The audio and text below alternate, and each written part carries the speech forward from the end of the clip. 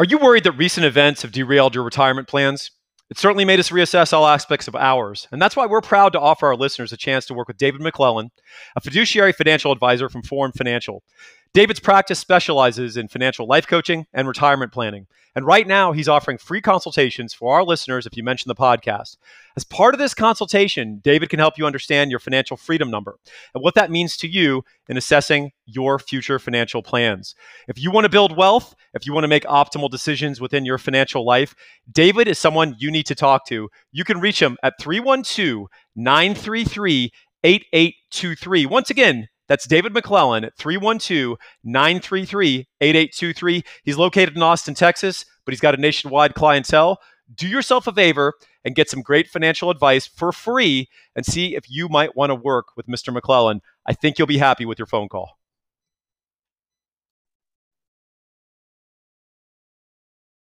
Welcome back to the Everyone Gets a Trophy podcast. Hey, I wanted to apologize for our brief hiatus. We had stuff to do. Randy actually has a job. He does this out of his charity for me and the listeners. Also, he needs this. He needs to have occasional man talk in a house full of children and women. And yeah, sports escape for sure. Definitely. That's right. And then also, I was in Rocky Mountain National Park with my son, doing a bunch of hiking and nearly fishing. We tried to rent some fly fishing equipment, and it was freaking all sold out. So we didn't get to go fly fish up in one of those mountain lakes. I'll tell you what, it's actually cheating, Randy, because you go up there, but the trout are freaking voracious, because even though there's plenty of bugs and food, they're just after it because their body clocks tell them that there's a long winter coming, right? And you just put something in the water and they attack it. So if you run into a Colorado fly fisherman who's bragging about the cutthroat trout he caught, it's not from any basis of skill. It's like a guy in Alaska bragging about catching salmon during the salmon run. I was going to say a coworker's husband's in Alaska right now, and that's what he's doing. He went halibut fishing one day, and they're doing salmon the next day. I was like, "How's that work?" He goes, "It's actually cheating right now." Yes. Yeah. I mean, if you've ever gone and caught like striper in a Texas lake, if you just basically sit on top of the striper using your sonar on your boat, and you just put something out, put your finger in there, it's going to get attacked by a largemouth bass. So, by the way, doing that once, I saw a baby duckling get taken by a largemouth bass. Really? Yeah, I'd never seen that before. It's pretty amazing. There you go. Fly fishing up in the Colorado area, Wyoming area is definitely on the bucket list of things that I'd like to do one day. It seems like a really, really nice experience. Well, I know a guy up here that you're welcome to crash with and go do it with. Yeah, but you can't get fly fishing equipment. So. Yeah, that's the guy I'm on a do not fly fish list, just like the do not fly list. In the stream. I don't want to just come stand in the stream. Well, that's the only way you can pee. You've heard of the do not fly list? I'm on the do not fly fish list. Yeah, there you go. Not this guy. No way. Colorado Parks and Recreation. By the way, the freaking wildlife in Rocky Mountain National Park, it's off the chain. Like moose, elk, marmots, very underrated, cute creature. If you are in close vicinity of a marmot, Randy, I would need a quick Wikipedia search on that one. I'm not familiar. It's like a fat groundhog, a big squirrel. They are. They're the largest member of the squirrel family, and you don't think of them as squirrels because they're about 15 pounds, but and they're kind of fat and cute. Kind of like you don't think of killer whales as being dolphins, right? True. They're the biggest member of the dolphin family. Apex predator of the ocean, Randy. There is no equal. There's something down there that's an equal. Someone's been watching freaking late night Cinemax monster movies. Is there something down there? There's something. There are things out there that's an equal. I promise. All right. I don't want to see it though. Randy believes in the Leviathan, or there's a megalodon still running around, one definitely. Megalodon left. All right. Well, there's a megalodon that's been going on this summer in terms of recruiting. Texas has been doing well. I wanted to run this by you because people make a big deal about what they're calling what's going to be the big two of college football, right? It's basically the SEC and the Big Ten. And some people are saying, well, that's overdone and blah, blah, blah. It's, it's belly button gazing and navel gazing and self-congratulatory. Let me run this by you. Looking at the On3 current recruiting rankings, and mind you, this is July 20th, but there's several schools that already have their full recruiting class effectively committed. In the top 20 schools, Randy, there are 11 SEC schools in the top 20. There's only, and I'm including Texas and Oklahoma as in next year's SEC. Right. Yes. And I'll also include USC and UCLA as in next year's Big Ten. So there's 11 SEC schools in the top 20 of the On3 recruiting rankings. There's only 16 SEC schools, Randy, mind you. There's 4 Big Ten schools, which I bet you can guess. More than likely. And then there's 5 other. You want to guess what the others are? I was about to say, let's guess the others because that would be the hard one. Guess the others. I'm putting you on the spot. Clemson? Correct. Florida You're 1 State? for 1. You're 2 for 2.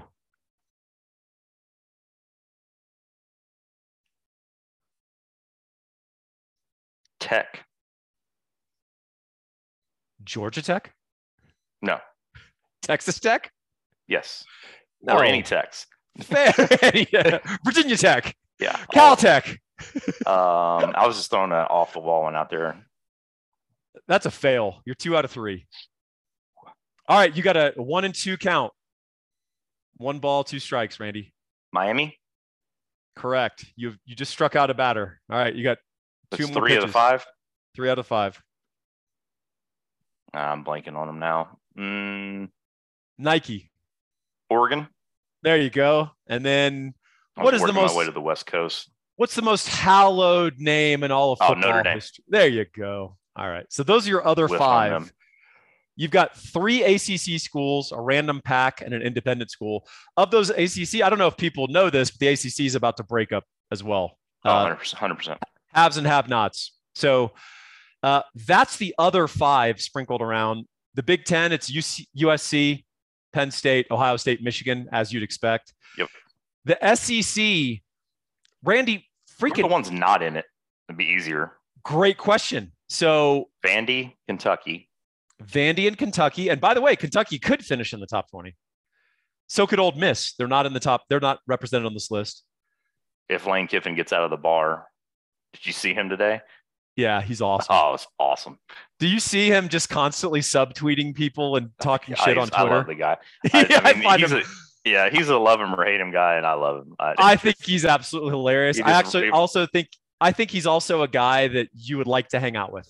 Oh, 100%. Yeah, he just rolled into SEC Media Days in a finely pressed suit and hadn't combed his hair in a week. Like suntan right off the beach, hadn't combed my hair, probably $2,000 suit.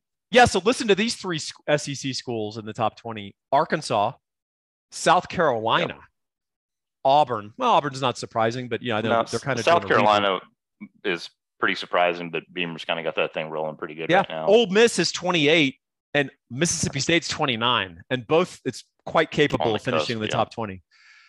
Is this not 4? So who's the other one? I mean, Missouri? Yes, Missouri's out of it. Unless they land Trey Wingo, I don't think they're going to crack anything anytime soon. And I'm looking at the Big 12 schools. They're in the 40s and 50s. I mean, the vast majority of the remaining. I had no idea where Tech was, but that would have been the only one in the Big 12 that I would have given any chance to. Coach Prime at Colorado, currently ranked 51st. It's not really surprising, I don't think. Not quite tearing it up. I guess the pink slips didn't jive with some of the recruits out there. I don't know how that experiment is going to go. Yeah. So, hey, Texas did get a commitment from DeAndre Robinson. Randy and I aren't going to pretend to delve too deeply into recruiting here. But in terms of a macro view, it's surprising and not surprising how dominant the landscape is for the Big Ten and obviously to a greater extent the SEC. It's just when 15 of the top 20 and then something like 20 of the top 35 are 2 conferences, it's haves and have-nots. 100% it is. And the gap's only going to get wider and wider. Yeah, I think you're right. Do you have any concerns about Texas's recruiting class? No, not really. I mean, I don't. They're pretty selective right now, I feel like, but most of the people that they're targeting and honing in on, they're getting. So if you take that approach and that's how it works out, then you're good. I guess you could say maybe it's a little concerning if they don't land those guys. Like where are you with the next guy? Yeah. But hopefully we don't have to find out. Yeah. I think it's on. I think the big big recruiting to me is the key that's shifted over the last few years. Cause I mean, the Herman recruiting classes of, the 3-star, I mean, the 3 overall, but 9 of them are safeties and 12 of them are wide receivers. Doesn't really help you a whole lot. Yeah. Well, then periodically Texas would do these classes of beef. Yep. Which if you've followed recruiting at Texas, the only class of beef that I've really seen work out is the one we just took. With it hadn't Kelvin Banks and all those guys.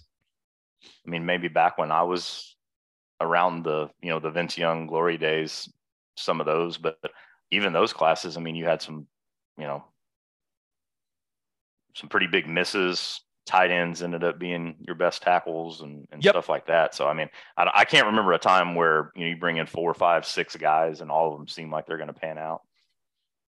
Yeah, I always felt like the O-line class of beef thing, and we've had D-line class of beef versions. If you go back, there was a Charlie Strong class that was disastrous. I mean, hit on like nobody. Hit on nobody. And the guys that could play were academic or character issues. The guys that weren't academic or character issues could not play the game at all. And somehow a bunch of these dudes got bumped to like low 4 stars. And so everyone was thrilled when they closed signing day, signing a bunch of these guys. But it was an illusion. It was a mirage. Yeah. I mean, and it's like we talked about too. I mean, some of the guys, all of the guys that we're signing are, highly ranked guys, but the guys that aren't, like we said, you look at the offer list and it's, something's not adding up here, because when you're in that company and those guys are vying for that player, it doesn't really matter what he's ranked, in my opinion. If you're looking at the Bamas, Ohio States of the world, and you're fending those off and winning for a 3-star or whatever it is, they're seeing something. It's like the Morgan Scalley offer. Yep. Like if Utah picks out somebody in the secondary or the linebacker class, you probably should pay attention. Yes, 100%. Used to be like that with TCU, and Gary Patterson was on the top of his game. If he liked a corner, a safety, or a linebacker, or a high school quarterback who was 6'2", 220. Right.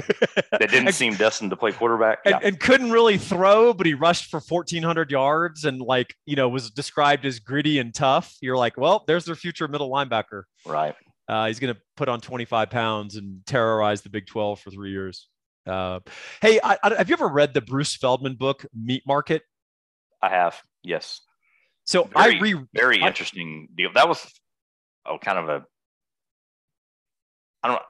that was one of the books that I don't know if it was really what I expected it to be when I bought it to read it. It was very interesting though. Yeah, absolutely. First of all, because Ed Orgeron was a character. Yes. But he's an interesting guy because in some ways he's the most competent person within his sphere of expertise, which is recruiting and evaluating, particularly defensive linemen, but a lot of other positions too. He really got it at a visceral level. And then in other areas, completely a wreck, a train wreck, and incompetent. Right. Can we talk about something with Ed Orgeron real quick? That's just absolutely mind blowing about modern day media. Ed Orgeron would be interested in the Northwestern job if they offered it to him. Was a headline that actually happened in the year of our Lord 2023. I was driving down the road and I almost had to pull off to the side laughing. Like, can you imagine? Like, zero chance that guy, he can't spell Northwestern. We're going to get a lot of good student athletes up here at Northwestern. We have one of the finest journalism schools, business schools. The guy's got a national championship on the shores here at Lake Michigan. Recruiter, don't get me wrong, but zero chance that happens in any university, alternate or this one. He has a better chance of being hired at the University of Chicago than Northwestern. I don't know who his agent knows that he got them to float that thing out there, but My goodness. It's like, anyway, sorry. Aside, yeah, no, it's amazing. It's like George Will interested in Astros job. Right. Yeah. It's like, yeah, I can't remember who it was, whatever radio show it was. The guy's like, yeah, I'm interested too. Yeah. I'm very interested in Megan Fox. I don't think that matters. Right. I don't think that has any relevance to her life. Yeah. I would love to see it though. It would be entertaining. I'll give them that. If they want some notoriety, no press is bad press, or no bad, whatever saying. I'm so flustered by the thought of Ed Orgeron walking the sidelines at Northwestern. I can't even think straight. Any press is good. Any press is good press. There you go. That's good. There you go. Yeah, Randy's shook. He's such a calm, laid back guy. Man, he's shook right now. He loves it. Oh, it drove me crazy. I'd freaking kill. You talking about the media machine trying something to just desperately clawing for something to take traction. I'd kill to see him on the sideline at Northwestern. Yeah, I mean, they're just floating it out there to get his name back out there, and of course, whatever. But goodness gracious, like wait for the next job to open. Like, hey, I do want to put a pin. I want to put a pin in that Northwestern job opening, because before that, the reason I brought up Meat Market, I'm glad you read it, is I actually reread it recently, and super interesting, kind of knowing now what we know became of some of these players, right? Yes. And one of the guys he was obsessed with, who was a low 4-star, high 3-star, people forget this, was a guy from Texas who was an edge player named Von Miller. And he was considered a little stiff. I don't know if you know this. This is like the rap on him. Ed Orgeron was like, no, this guy's an absolute stud, surefire NFL player. We got to get in on his recruitment, and of course, Ole Miss just couldn't get in on that recruitment at all. He ended up going to A&M, and of course, he's became Von Miller. But the other guy, here's a Orgeron, a rare Orgeron miss. He was giving Art Kehoe, who was the old Miami offensive line coach, who ended up getting fired, ended up at Ole Miss on that staff with Ed O. And Art Kehoe was obsessed with a tight end recruit in Pittsburgh, Pennsylvania. And Ed Orgeron is like, Northern schools fly down here to recruit. We don't fly up there to recruit, right? Which is the general rule, is absolutely true. Do you know the name of that recruit? I'm drawing a blank at this point in time. I'm going to be mad at myself probably. He ended up going to the University of Arizona. Oh, a guy named Gronkowski? Gronkowski. It was Rob Gronkowski.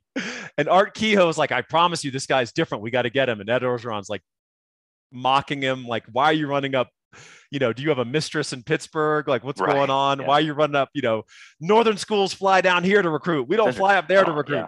Yeah. I do need to reread that. I think that would be an interesting reread now, not only from the aspect of what you said, but just I feel like there's just so much more information available that people know a lot more about recruiting and about. I think you would understand it more now than what you did back then, because back then that was like behind the scenes, and 100%. Now that is kind of available knowledge, so it will probably be a pretty interesting reread, just comparing your reaction now to what you thought you were reading back then as, kind of forbidden fruit type stuff. Well, and one thing they did talk about openly was something that smart recruiters and schools have always done, which is they talk about a lot of stuff, but one of the things that struck with me was Joe McKnight was a big recruit. He was like the number one running back recruit in the country in Louisiana kid, ended up going to USC, had a decent career there, but he didn't become the superstar everyone projected. They thought he was the next Reggie Bush. And yes. Ole Miss, LSU, and USC were the key schools in that recruitment. And what Ed Orgeron did, talk about like a dumb genius or a smart idiot. I'm not sure what he is, but he understood that it was an LSU Ole Miss battle. And for an Louisiana kid, if LSU really wants that kid, it's hard to get out of that state, right? Yep. Whether they slash your tires or pay you, it's going to be, it's going to be, do you want the apple, the carrot or the stick? And they're going to give you both if you try to leave Louisiana. So Joe McKnight it was coming down to Ole Miss LSU. So Ed Orgeron purposely introduced USC to the equation to basically get him off of LSU. he brought Pete Carroll into the recruitment with the hope of like, look, we're not going to get him. And maybe, what we needed to do is muddy this recruitment in his mind and get him open to the idea of going out of state. And then we'll become the compromise school of we're out of state, you're doing your own thing, but we're not on the West Coast. But we're not on the West Coast, and mama can still come see all your games, right? So he did that. Of course, it ended up not working out. He ends up going to USC. But I just thought that was interesting because stuff like that happens more often than I think the average recruiting fan thinks. I think 100%. I think so. Yeah. Okay. Well, we're not going to get him, but you're not either. Yes. I know Texas has done that to OU. I think that happens across all sports, honestly. Yeah. I know OU's done that to Texas, and I know Texas has done that to OU, which is OU will be recruiting a guy against Texas, against, Florida, whatever. And Bob Stoops would say, look, bottom line, I don't know where you end up, son. I think you'd be a great Oklahoma Sooner. If you go to play for Texas, a place where you're not going to be developed and get coached right, that would kill me just as a coach. So you have my blessing if you go to Florida, and that anchors in the kid's mind, right? So it's kind of you take yourself out of the recruitment with that negative recruiting, but you take your opponent out, So if you're running third in a recruitment, it's kind of a good tactic. No, very true. Yeah. I don't know if there's a baseball equivalent. Now the recruiting aspect of baseball is just so much different. I'm sure it's changed over the years, but it's just different. The way that you're kind of discovered, I think, in that, and it's kind of it's more unique groups, I guess, now, especially with all the select travel stuff that. Yeah. But you were going to Texas pockets. Come hell or high water, but were you at all at the end? I was, but you were at the end. Yeah. Well, but my point is, were you at all interested in what pitchers do you already have on staff? No, you were just going to Texas. Correct. Yeah. Once that became a viable option, then yes. Okay. Yeah, but speaking not for yourself, do you think your teammates were looking at the depth chart, looking at who's coming back? No, I would. Yeah, I would definitely say so. Okay. Kids that we hosted, as I was there throughout the years. I know, some of the questions we got. That's a legitimate concern, and it's a fair concern. It's, like I said, during that time, like we talked about before, the talent pool was kind of getting, I don't want to say diluted, but spread around a little bit more and I think it's tightening back up now. As I've said it before on the podcast, with it's kind of lagging behind football a little bit, but I think it's migrating that way to where, I think football is kind of lagging behind baseball. I think the move to the SEC from a baseball standpoint started a little bit earlier. Yep. Even the TV money's there, all the facilities are there, the crowds are there. We talked about it before, all the, competitions wise, there's no weekend off. So I said, let's put a pin in Northwestern. I want to get your opinion on this. National commentators beyond Ed Orgeron interested in Northwestern job, right? Ed Orgeron interested in being a member of the Federal Reserve would be a similar headline. Right. How good a job is that? Because here's what I hear from national media. I think they need to go hard after Lance Leipold. Why would Lance Leipold take that job? The only way would be if he sees a dying conference and he's just going to jump ship to be in one that's perceived as stable. Mm-hmm. But on the surface, no, Kansas is a better job right now than Northwestern. And he kind of made it that way. Kansas was miserable. Yes, for sure. We're talking about a team that was like an 18% winning percentage the decade before, right? Correct. But they in the past they have had a couple runs. Yeah. The Mangino years and all that. So is Northwestern. Yeah, you're probably right. But they played in the Big 12. They were a lot shorter. They played in the Big 10 title game in the COVID year, 2020. Does that count? Yeah, I guess. I guess it does. It happens, right? It happened. I just, I don't know. It's probably short-sighted, but I just don't see that as a good job at all. Well, here's the argument for Northwestern. Go ahead. You take that job to lose and become generationally wealthy. Yes. Because Northwestern pays extremely well.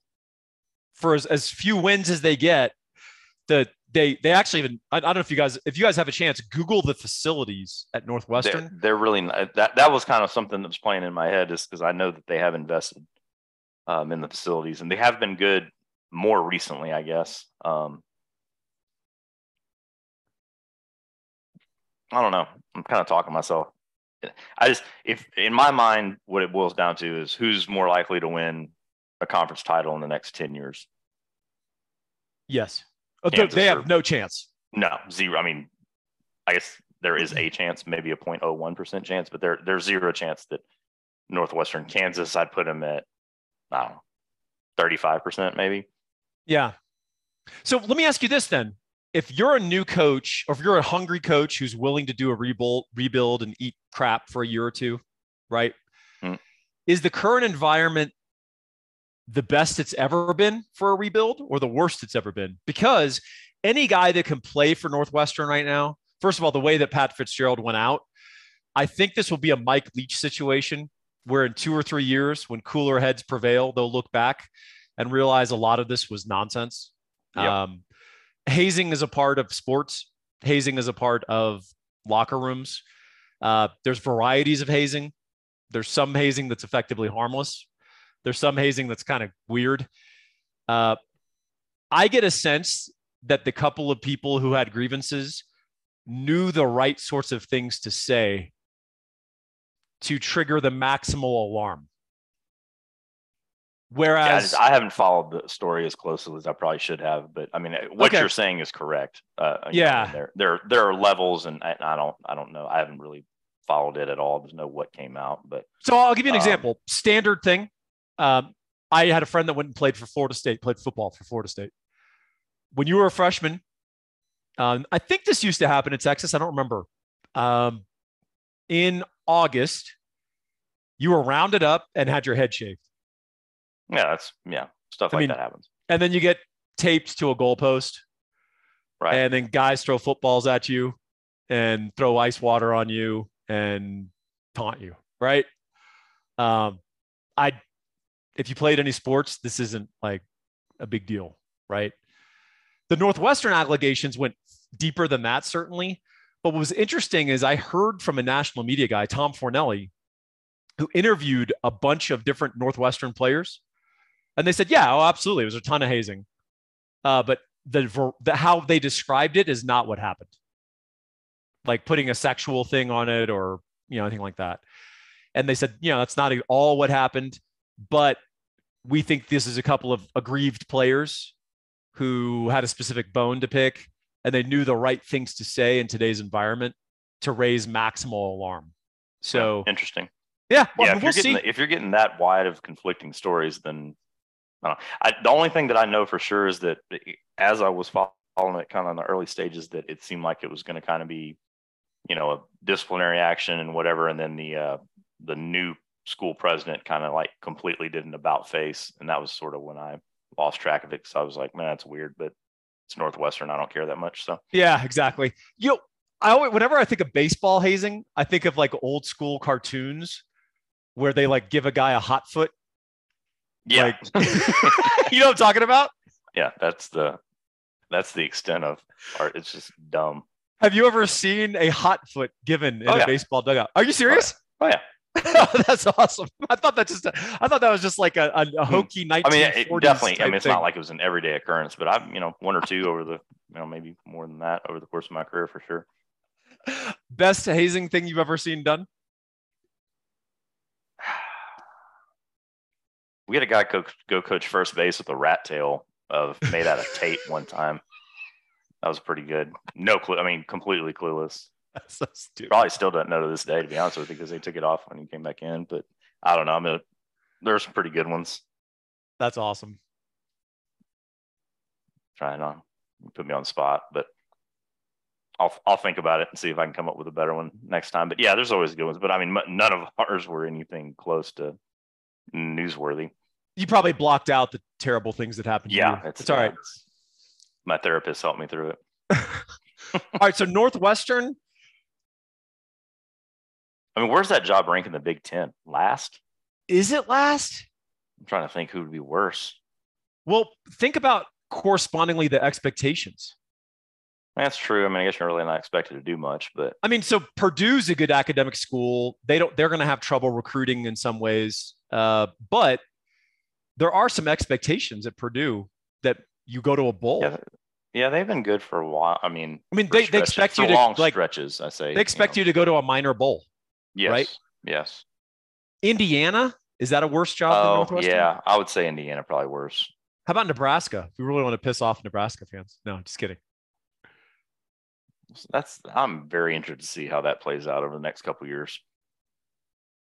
Yeah. Some of the stories that I've seen about Frost are just kind of like, really? Like, no way.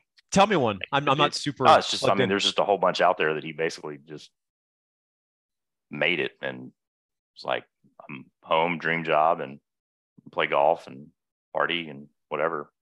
I don't know if any of it's accurate, but it was just, I was reading something about him the other day and I was like, I had no clue. I just, they were asking why he won at UCF and not at Nebraska. And a lot of the comments were in that vein. But I mean, once again, that could be disgruntled people and you never know this day and age. But if you want to take a job to take it easy and relax on your laurels, don't do Nebraska. UCF.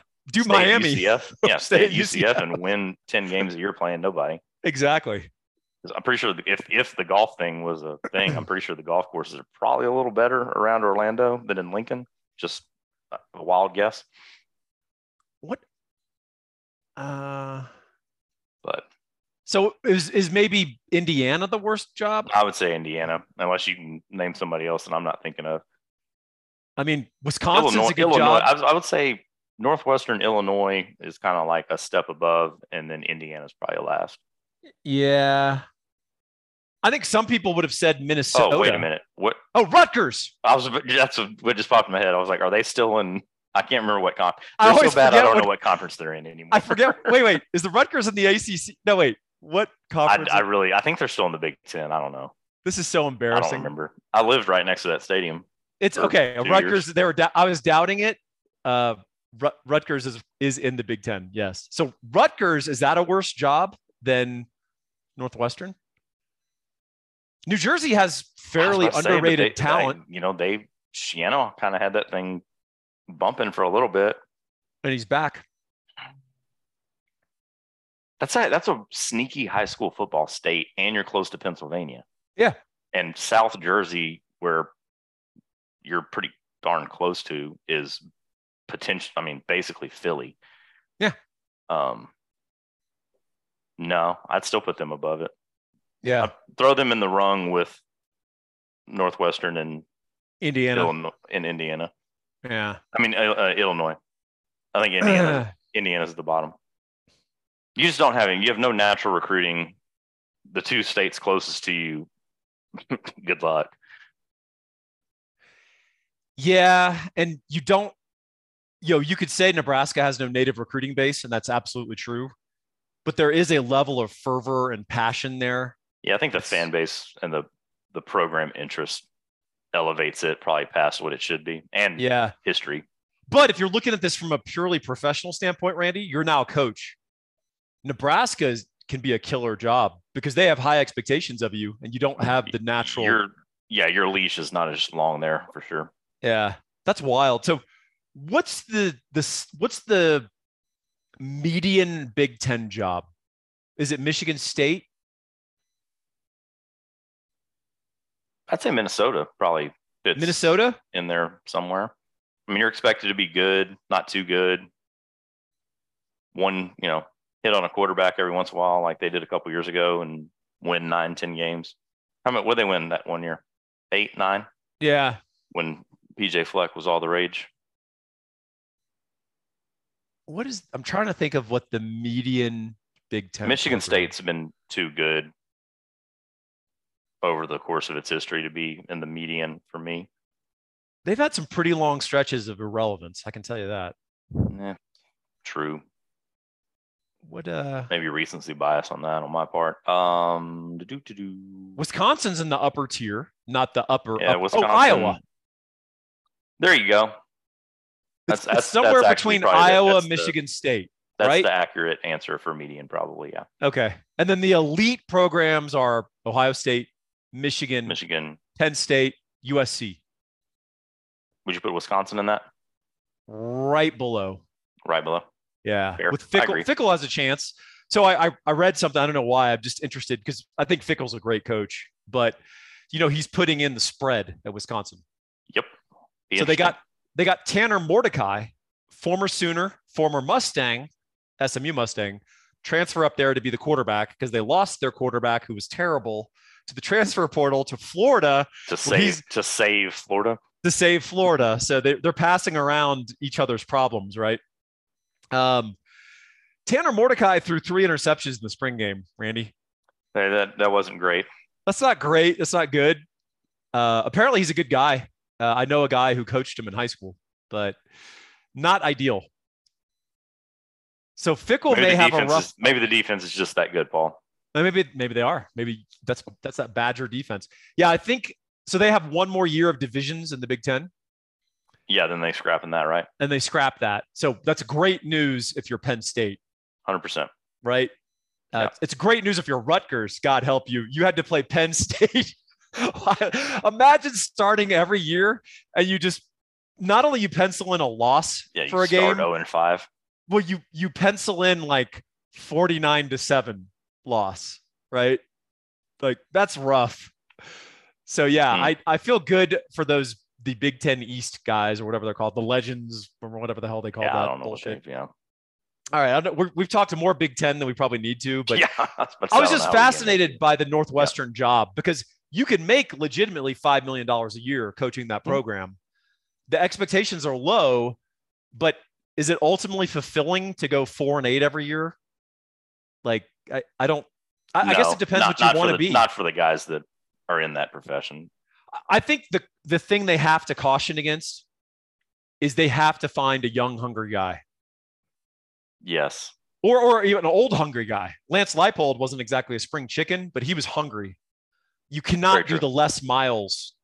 No, you can't go for established name. Charlie Weiss. Right. Yeah. No, that's not going to work. Yeah. These are coaches trying to get their last, like the down payment on their lake house before they retire. You got to be willing to open yourself up to be the stepping stone. And if it happens, great. That's a good thing. Nailed it. That's exactly right. Yeah. So what do you think of the idea that, I know I've talked to Bobby Burton about this, and we both kind of agree on this, but what do you think about the idea that Texas can't have Darrell Royal again? Like, we should actively encourage our coaches, if they're successful, obviously, even if they're successful, I should say, to move on after year 10 or 12.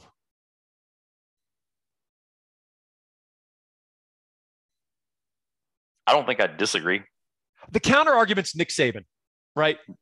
It just depends on the type of person. It depends on the type of personality you get, right? Like, if you get a Saban alpha perfectionist, I'm constantly chasing greatness and history and all of that. But man, if you're good here, it's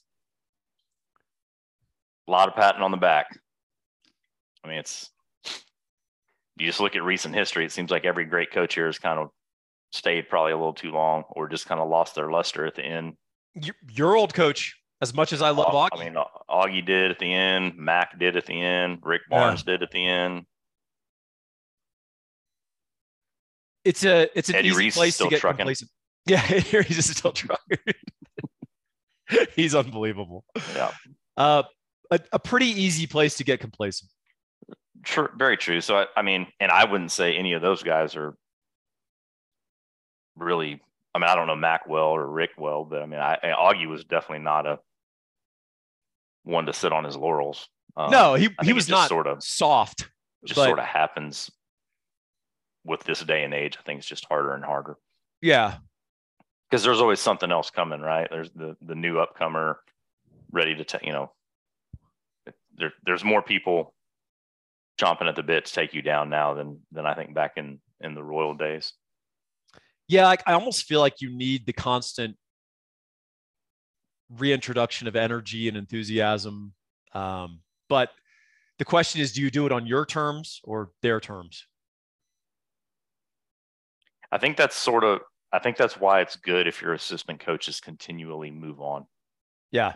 Because I think part of the football deal with Mac was, a lot of the assistants got maybe, I don't know them. I just, if an OC is in a place for a long period of time, or a DC is in a place for a long period of time, or your assistants or your staff or any of those people, like, I feel like it would be easier for those guys to kind of fall into that trap, even unknowingly even. Are you really looking to make that last tweak in your offense? Or yeah, I mean, Saban actively enforces a vitality curve, and he purposely brings in young guys. Pete Carroll did the same. If you look at Pete Carroll is an old coach, right? Like Saban. Yes. Repeatedly had coordinators in their 30s, right? I mean, Steve Sarkisian, Lane Kiffin, on defense, Pete was sort of the guy ultimately running the defense. Right. But he was constantly bringing in new energy, new ideas. Right. Same as Saban. There's a lot of power to that. But then you look at the John Heacocks of the world at Iowa State, and it's an old veteran coach, and it's just a mentality thing, right? What he does at Iowa State on defense is about as impressive as it gets, given the material. Yeah, I think he fits the mold of an innovator, though. I don't know if you can. I mean, yes, old veteran coach is true, but I think innovator leapfrogs old veteran coach and things that I would use to describe him. That's a great point. I think he's pretty malleable with. Yes, he runs a system, but that system has been run multiple different ways with multiple different guys as the quote unquote star and person that they funnel things to. The funniest thing about him that I love is every default defensive coordinator press conference in the offseason, it sounds like a wrestling promo getting cut. Oh, yeah. We're going to be more aggressive. We're going to bring the fight to them. They're going to react to us. We're blitzing. Heacock's like, we'll probably drop 8. Yep. Eventually the offense will make a mistake. Yeah. This year, I think my center field safety is a star. This year, maybe my linebacker is a star, but it's going to be some form of this. We just may tweak it a little bit. Yeah. He's like, I'll probably drop 8 on 3rd and 6, and we'll tackle them 2 yards short of the sticks, and they'll punt. Yep. And it's going to work. Not exactly the most motivating for the fans to hear. No. But results... If you're signing up to watch, people blitzing from outer space, not the guy for you. Yeah, not the Todd Orlando blitzing. Well, I was going to say Todd Orlando was pretty consistent with his approach. he had blitzes that started in the dugout in the Texas baseball stadium. Yeah, they kept getting hung up in 35 traffic. Got to jump off the upper deck, man. Yeah. Got to put on a wingsuit. Got to go over the top. New meaning for going over the top. I was dumb enough. Heacock is, that's an interesting. I wish I knew more about him. Somebody needs to write a book or do a deep dive, Paul. Okay. I'll just go up to Ames. I want to know how he developed, like his story, like where he started and how he got here. I'll actually look into that. I know a little bit about him, but I don't want to offer too much in case I'm wrong. I mean, I know modern, last few years, what he's done is incredible, but I'd like to follow his trajectory to get to where he's at now. That'd be interesting, I think. What's interesting is he's got a counterpart in the same state who's single-handedly responsible for Iowa football still being relevant. And he does it completely differently.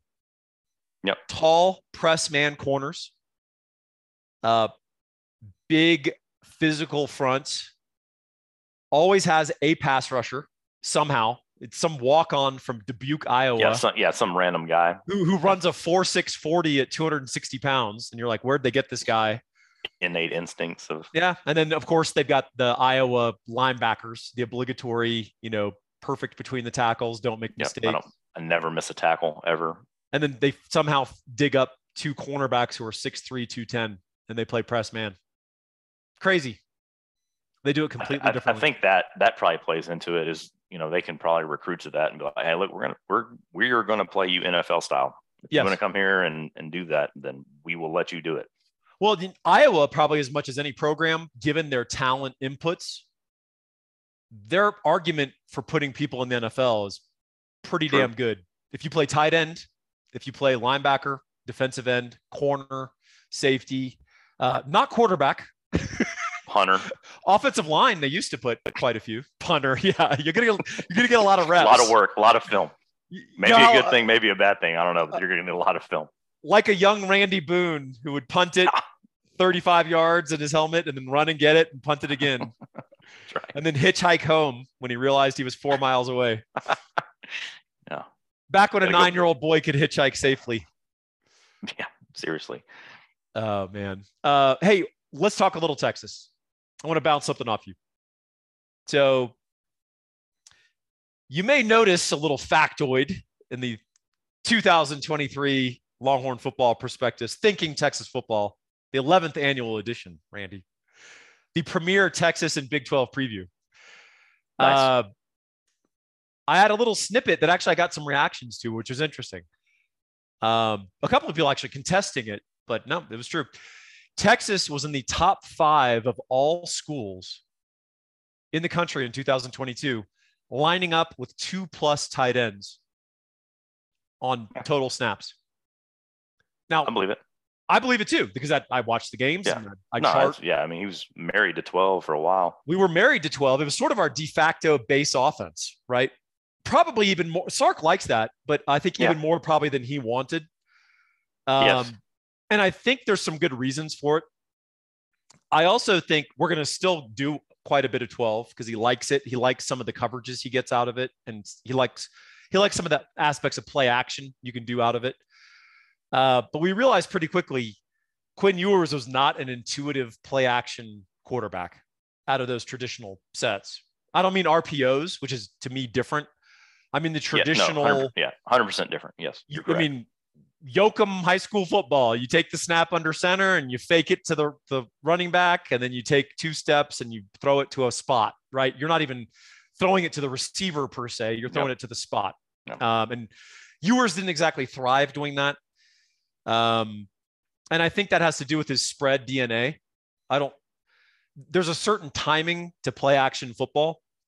Even very average tools quarterbacks can throw a good play action pass. There's a huge difference between taking a snap and having your head downfield at all times and being forced to turn your back and then turn and read. Yes. You see a picture at the snap, and in the course of 1-2, ball in the belly of my running back, pull it, 1-2, turn and look, that picture looks vastly different than what it looked like. And heaven forbid you get a missed block or a little bit of an issue, and all of a sudden you got to slide here and slide there. It's very easy for you to lose your timing, I guess, when you're not playing with your head downfield the whole time. When in fact, in play action, as you're in your fake and your drop back, as you hit your last step, you need to be releasing the ball. Yep. And that decision got to get made pretty quick. Yeah. Unless you made it pre-snap. Well, and so the pre-snap part is interesting about a spread quarterback like Quinn Ewers, who grew up with that DNA, like most Texas high school quarterbacks now, right? Yep. Play action, the traditional old school play action is a little bit of a lost art because they're used to a big field, 3 or 4 receivers, everything spread.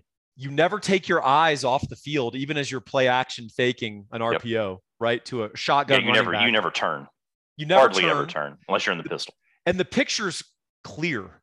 Like, what the coverage is more or less. They might be blitzing. They might be switching stuff up last second, but you're never taking your eyes off the field. And I remember when David LaFleur became the head coach and sort of OC at Green Bay, one of the big battles he had was with Aaron Rodgers saying, hey, I like to see the field. I don't like traditional play action.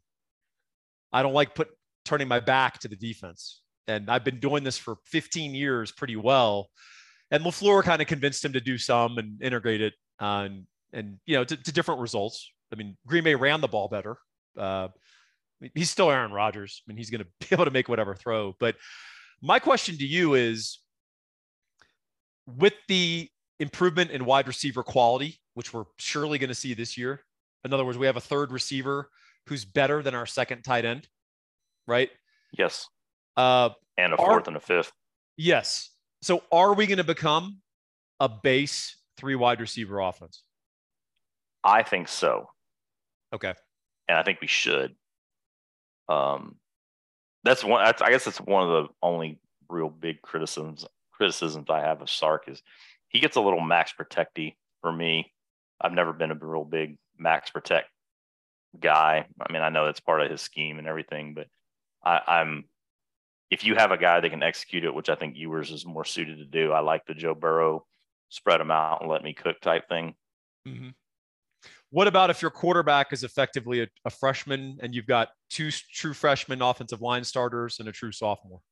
Yeah, and that's why I think it was prevalent because,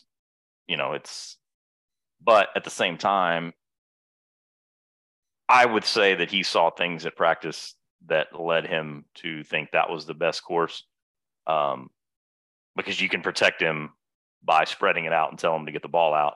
But last year we didn't have the receivers to do it anyway. Yeah. I mean, you had 2 guys basically that, I guess Kane kind of came on late a little bit, but I mean, you'd be running 2-man games on one side of the field with Whittington and Worthy out of the spread where, I mean, it doesn't really do much good to spread if they effectively ignore one side of the field. That's I think where Sark came, which was, look, I've got a young quarterback who can't coordinate the offensive line. I've got a young offensive line who can't compensate for a young quarterback. Right. What's the best thing I can do? Line up 2 tight ends, make sure at least one always stays in to help protection. We can just block left. Like you can keep making your calls. And your left tackle was a really, really, really good pass blocker. Your right tackle was a really, really good run blocker. He struggled in pass pro the year before. And your interior guys were better run blockers than pass blockers. So, yep. Yeah, I think that's where it came from. And I kind of agree with you. The other thing, though, is we might feel differently on the max protect if he hit those throws. Well, that's what I was going to say, rolling back to it is, yes, I mean, absolutely, if he hits those throws. And I have no problem doing it every once in a while because, you can put 3 guys on Worthy and he's proven that he can run by them, trick them, do something. Somehow he's going to get open. Yep.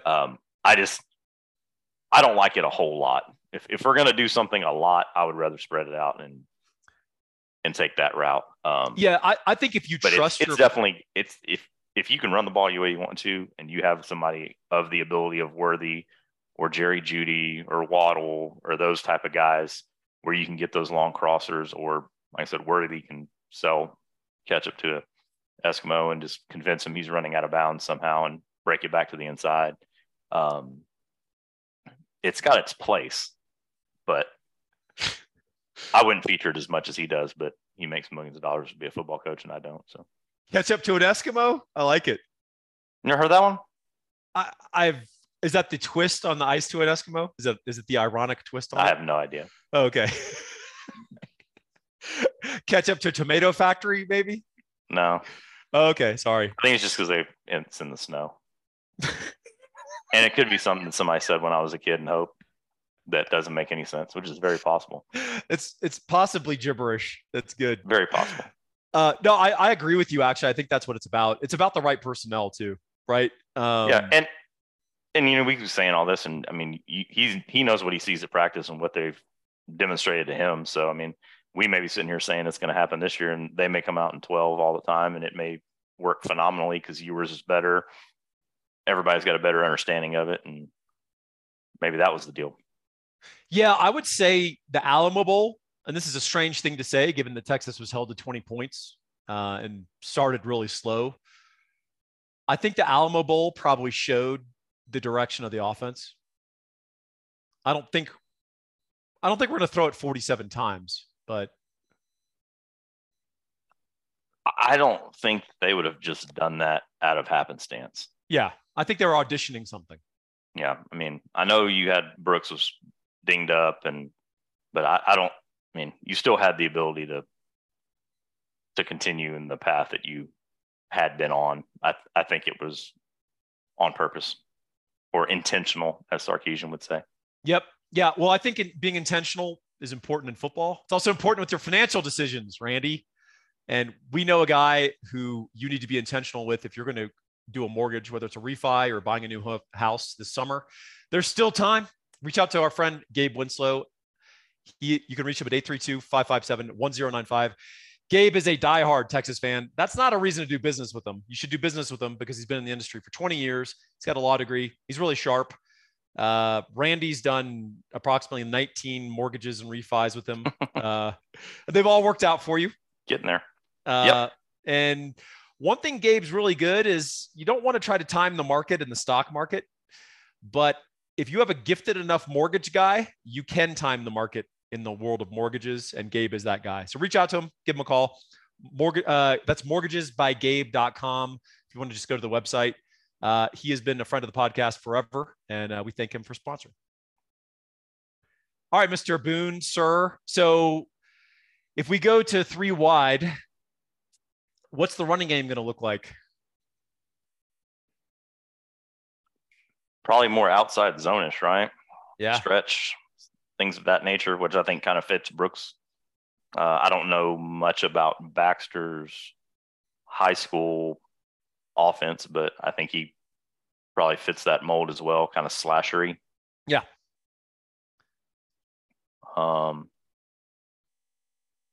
What are your thoughts on the back position? I guess how do you see the breakdown of carries going? So Steve Sarkisian, like sometimes coaches are most of the time they're very guarded in press conferences, and they're deliberate and intentional in what they say.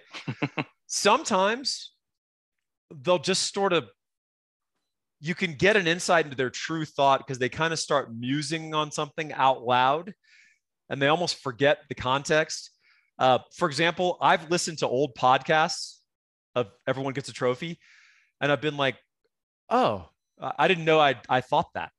Or and so Sarkisian was talking about Jonathan Brooks. I don't know if you caught this, but he was saying, we got to find out if he's a bell cow, because they were talking to him about the 1,000-yard season streak of Sarkisian tailbacks. And he said, we got to find out about Jonathan Brooks. He's done well with the opportunities we've given him. He's been hurt twice. Is he a 20 carry guy? Is he an 8 to 10 carry guy and 3, catches? And so him kind of musing that out loud, I don't think it was a challenge to Jonathan Brooks. I think he honestly was wondering that. Mm-hmm. Like, are we going to be fully by committee, or are we going to have a bell cow? And Sark's preference historically is a bell cow. I mean, the dude made poor Bishop Sankey run like 47 times one time at Washington. But Sark also knows guys have a certain pitch count. And Brooks may be a guy who's most effective with 12 to 15 touches. And then you're looking for Baxter to get more mature, right? And Keelan Robinson, obviously, he's capable. He's a limited back in the sense of he's more of a pass catcher. He's going to be running certain run plays. He's not going to be a pass protector for you. And then the 2 primary colors, blue and red. Yep. They're X factors. I mean, you don't know. Would you be utterly shocked if blue ran for 1,000 yards? Not well, yeah, probably, but not by his ability. Yeah, just like if it happened, yes, but no. I mean, ability wise, no. Yeah, I guess glowing reviews from Red from everything that I've seen, and from for a guy that basically played the go win the game position in high school. I mean, he's definitely adept enough at running it. So I at times, I think people will pick up on my political language in my preview. If you want some insights into the team, Savion Red is everything on the football field. He's all football, all baller. Mm-hmm. Sometimes not always focused or intentional off the field. And so that can affect him a little bit. And I think that'll be kind of his determinant on playing time. Yep, very much so. So, I think it's a talented room. I don't think anybody knows at this point in time, Sark included, how it's all going to shake out. Also, Baxter could show up literally after 3 months of like a training table and lifting weights for like the first time in his life in a serious way, he might show up weighing 225 and jacked in August, right? I mean, so I'm kind of curious to see what that looks like. I'd be interested to see what Brooks looks like as well, because I think part of his development over the offseason was definitely going to be to put on some good weight as well. Yeah. He's also, I just enjoy watching him run. Yeah, very smooth. Very smooth. Kind of glider. You kind of are like, it's like the classic player. If you're a coach, you'd be like, is this guy going to try? Like, what was he not? And then you realize that it's like when you watched early Vince Young, especially in high school at Madison, it's like he's not even running. Well, you're kind of like, oh, I guess he's talented, but he's not even trying. Like, I don't know if I like that about his character. And then you realize destroying angles.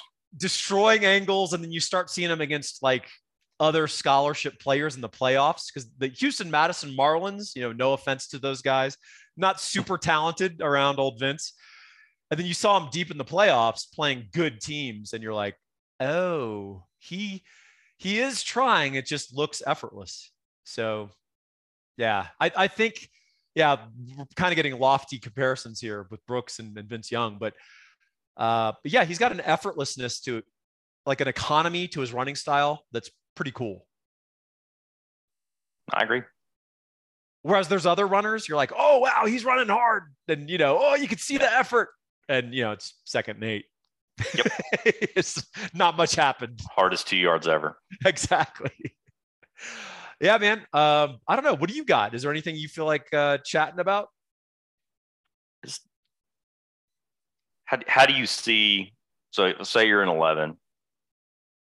What's your distribution as far as your favorite formation to go there? Are you going to go Worthy and Whittington on one side with a attached Sanders and insert other receiver here on the other side, AD Mitchell probably? That's a great question. So, or would you work? I like tie into Worthy side. So I like or trips. I like Whittington on AD Mitchell's side, or Nayor's side, because I think that just opens up natural, obvious progressions, right? Right. And then I like Xavier Worthy in motion hunting matchups.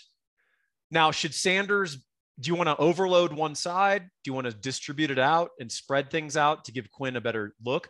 Do you want to go trips and then have Jatavian Sanders on the weak side away from the trips?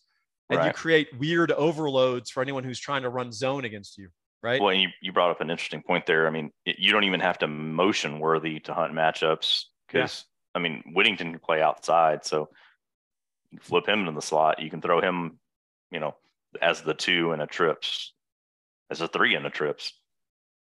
How do you identify that as a secondary? You got AD Mitchell outside, Whittington, and then Worthy's your 3 to that side with Sanders on the backside. Who are you covering him with? You gonna roll your corner over there? You're getting me excited. So, I mean, I don't know if you have a good answer for that as a DC. I just got to think as a question to ask the Texas offense systemically. Can you play the flyover, 3 deep across kind of deal that has given Sark problems historically? Yes. And then can Texas sort of play a patient game, taking chunks against that, and not drop balls, run the right route, get your 12 yards, move the sticks, run the ball effectively, etc. That's a great question, man, because I do think you're going to see more 11. Oh, there's no doubt. He's not abandoning 12 because he likes the formation. He loves it. Yeah, that's his. He was running 12 when he had 3 NFL first-round draft picks at Alabama. Yep. That tells you all you need to know, right? Mm-hmm. He's still got Cameron Latu out on the field with Billingsley. Yep. So that said, we are going to run more. We're going to run more 11. There's no question. I also think, look, I mean, one of the deep dives I always do in my preview is I look at just a base measure gross before I even deep dive on anything. Do you have an experienced quarterback? Do you have experience on the offensive line? And do you have quality and experience in the secondary? And if you have those things, you will not have a bad team. Yep. Like you can't play bad football. You can't. Doesn't mean you're going to win the league, but you're going to be pretty good. Dude, there are not going to be many teams in the Big 12 with good secondary next year. TCU, Texas, and we don't play ourselves. Iowa State will have a good secondary. Correct. Oklahoma could have a good secondary. And they'll be very interesting to me this year overall. I think if they can start a freshman Peyton Bowen, and he's as good as I think he is, and pairing him with some of their other younger guys, they need a turnover sort of in that secondary. And yes, but they're going to have to deal with some blown coverages. So I think they have the potential to be good, but I'm not sure yet. That's it. Those are your secondaries. Kansas State secondary is devastated. Gone. Not good. Kansas' whole defense isn't that good. No. Oklahoma State, we don't even play them. Who cares?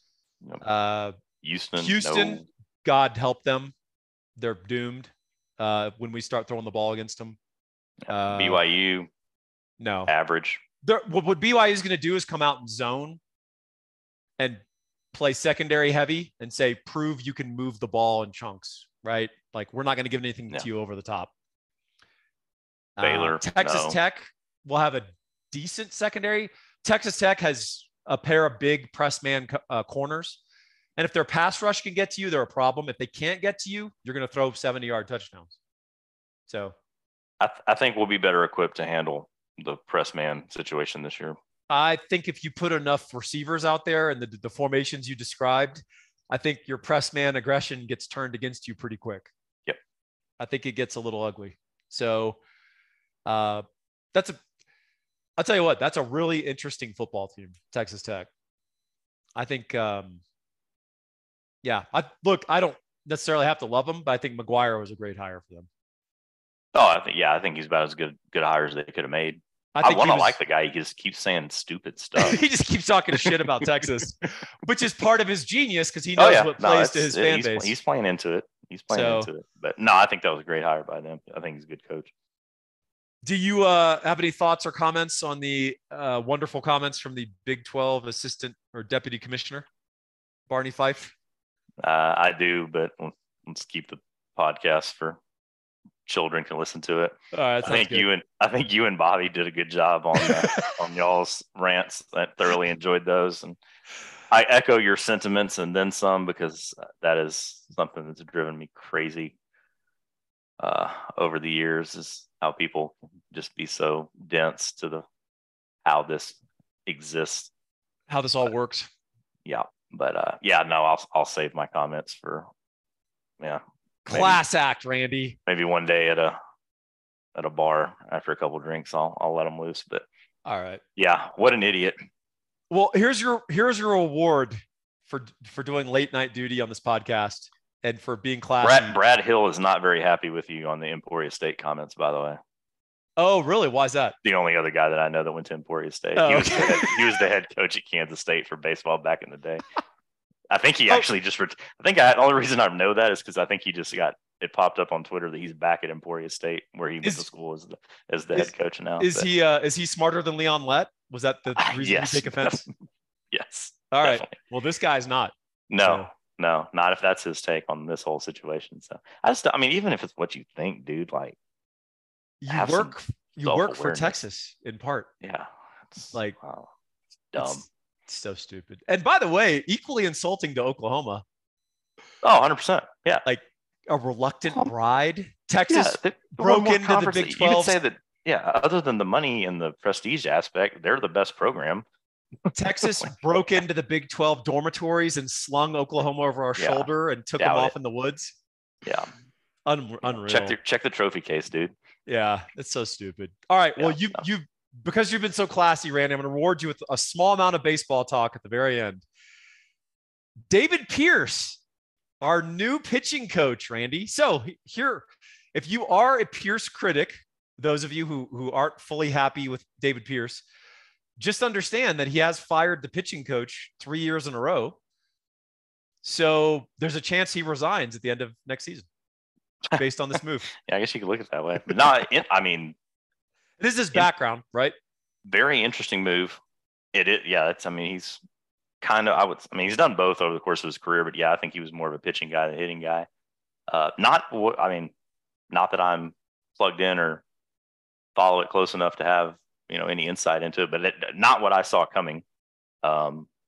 Just interesting. Good getting Tulo back in any shape or form. Yep. But yeah, the pitching coach thing will be interesting. And I guess I can't think of it. Longley, I think, was a pitching coach at Duke before he came over. So he'll have kind of a co-pitching coach, I guess, so to speak. But yeah, it'll be interesting. And it's not unheard of. Skip's his own pitching coach and up at OU, and there's other guys that I probably do it. But at a place like Texas with all the demands, it'll be interesting to see how he juggles it all and how it all shakes out.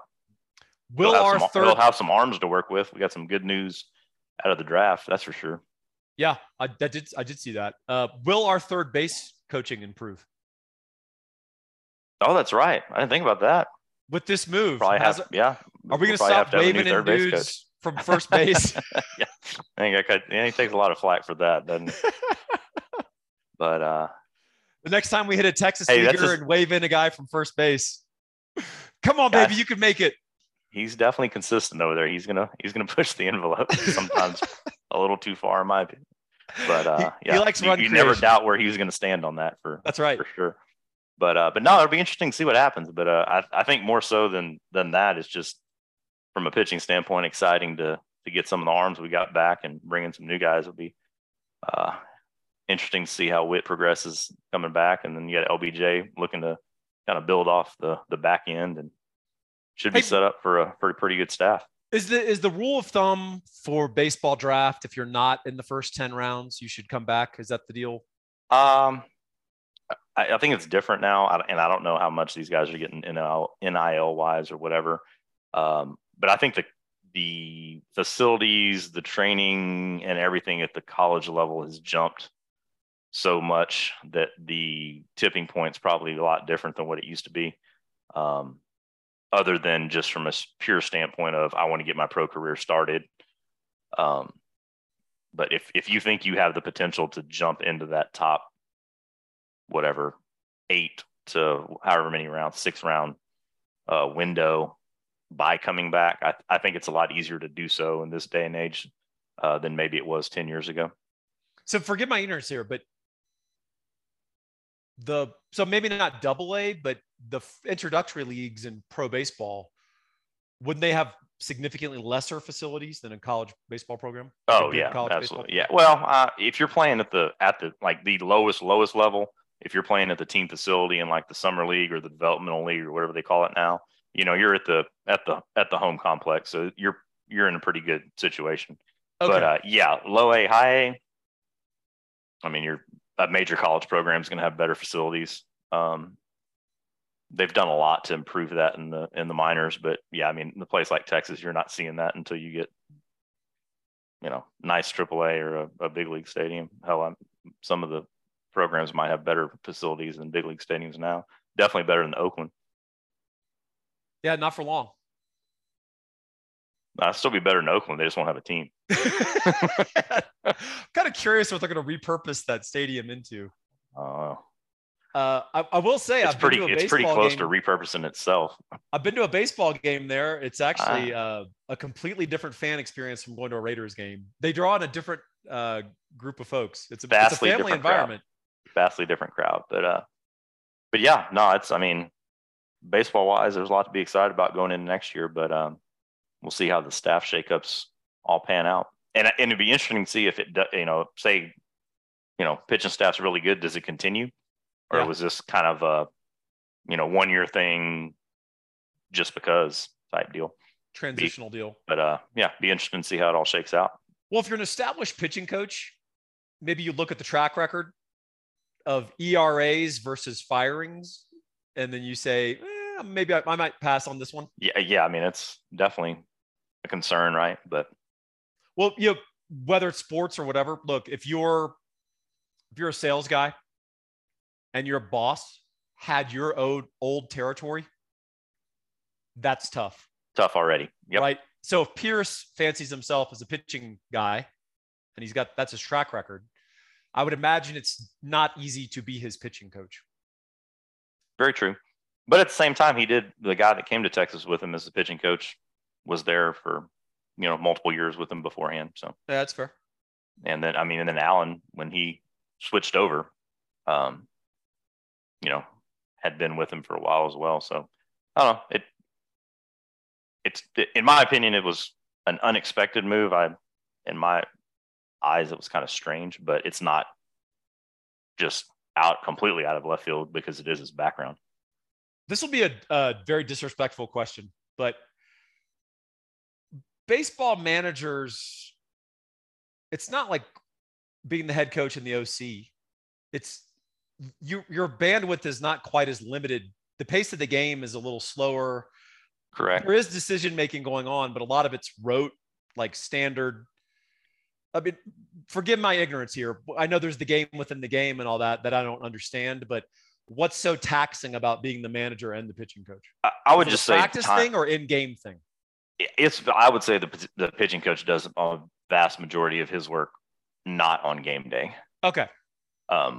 So then that taxes his time at practice. If he's in the bullpen for an hour and a half with everybody that's got their bullpens, then he's not on the field.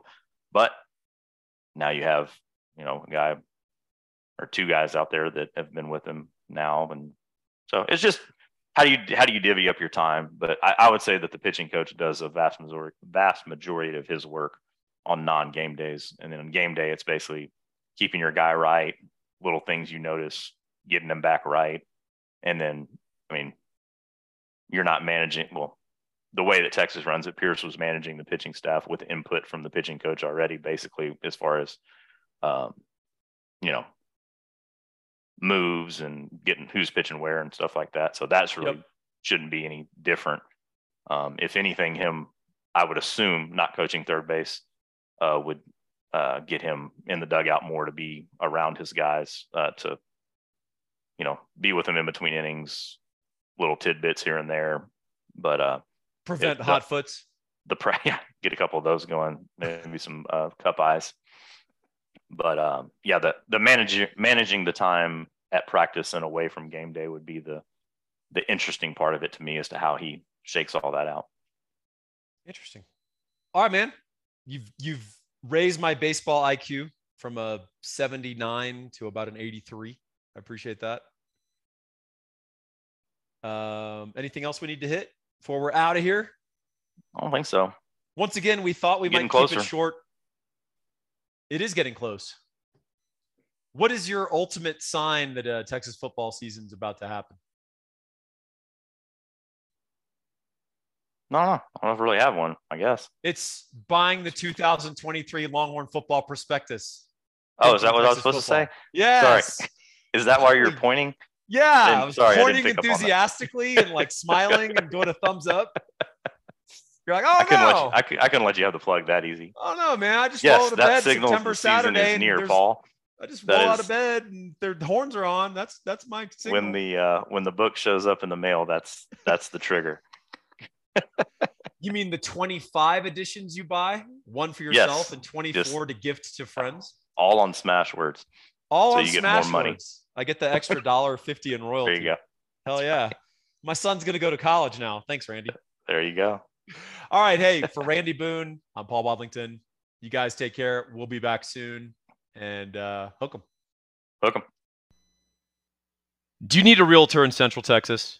Of course you do. We all need a realtor in Central Texas. Even those of us who live in Dallas or Houston or San Francisco or Denver, Colorado. You need to go to Central Texas anyway. And the reason is Laura Baker is a fantastic realtor. She's great at what she does. She's a member of the elite Andy Allen team for Keller Williams. You can reach her at 512-784-0505. Talk with Laura. If you're thinking about putting your house on the market, this is a great time to get market comps. If you're looking to buy in the market, you need all the help you can get. Call Laura, and it's 512-784-0505. Interest rates are up and the market is tumultuous. And now more than ever, you need the best darn possible mortgage broker working on your behalf. That's Gabe Winslow. And you can reach him at 832-557-1095, or you can go to mortgagesbygabe.com. What makes Gabe so unique? Well, he's incredibly bright. He's a UT grad. He's got a law degree. He's been in the mortgage industry for over 20 years, and he is a true mortgage broker. What does that mean? It means he can shop for the best deal at over 80 different lenders and find you the terms that best suit you. Most mortgage guys you talk to won't reveal that they have exactly one size fits all for you and exactly one conduit to get your loan.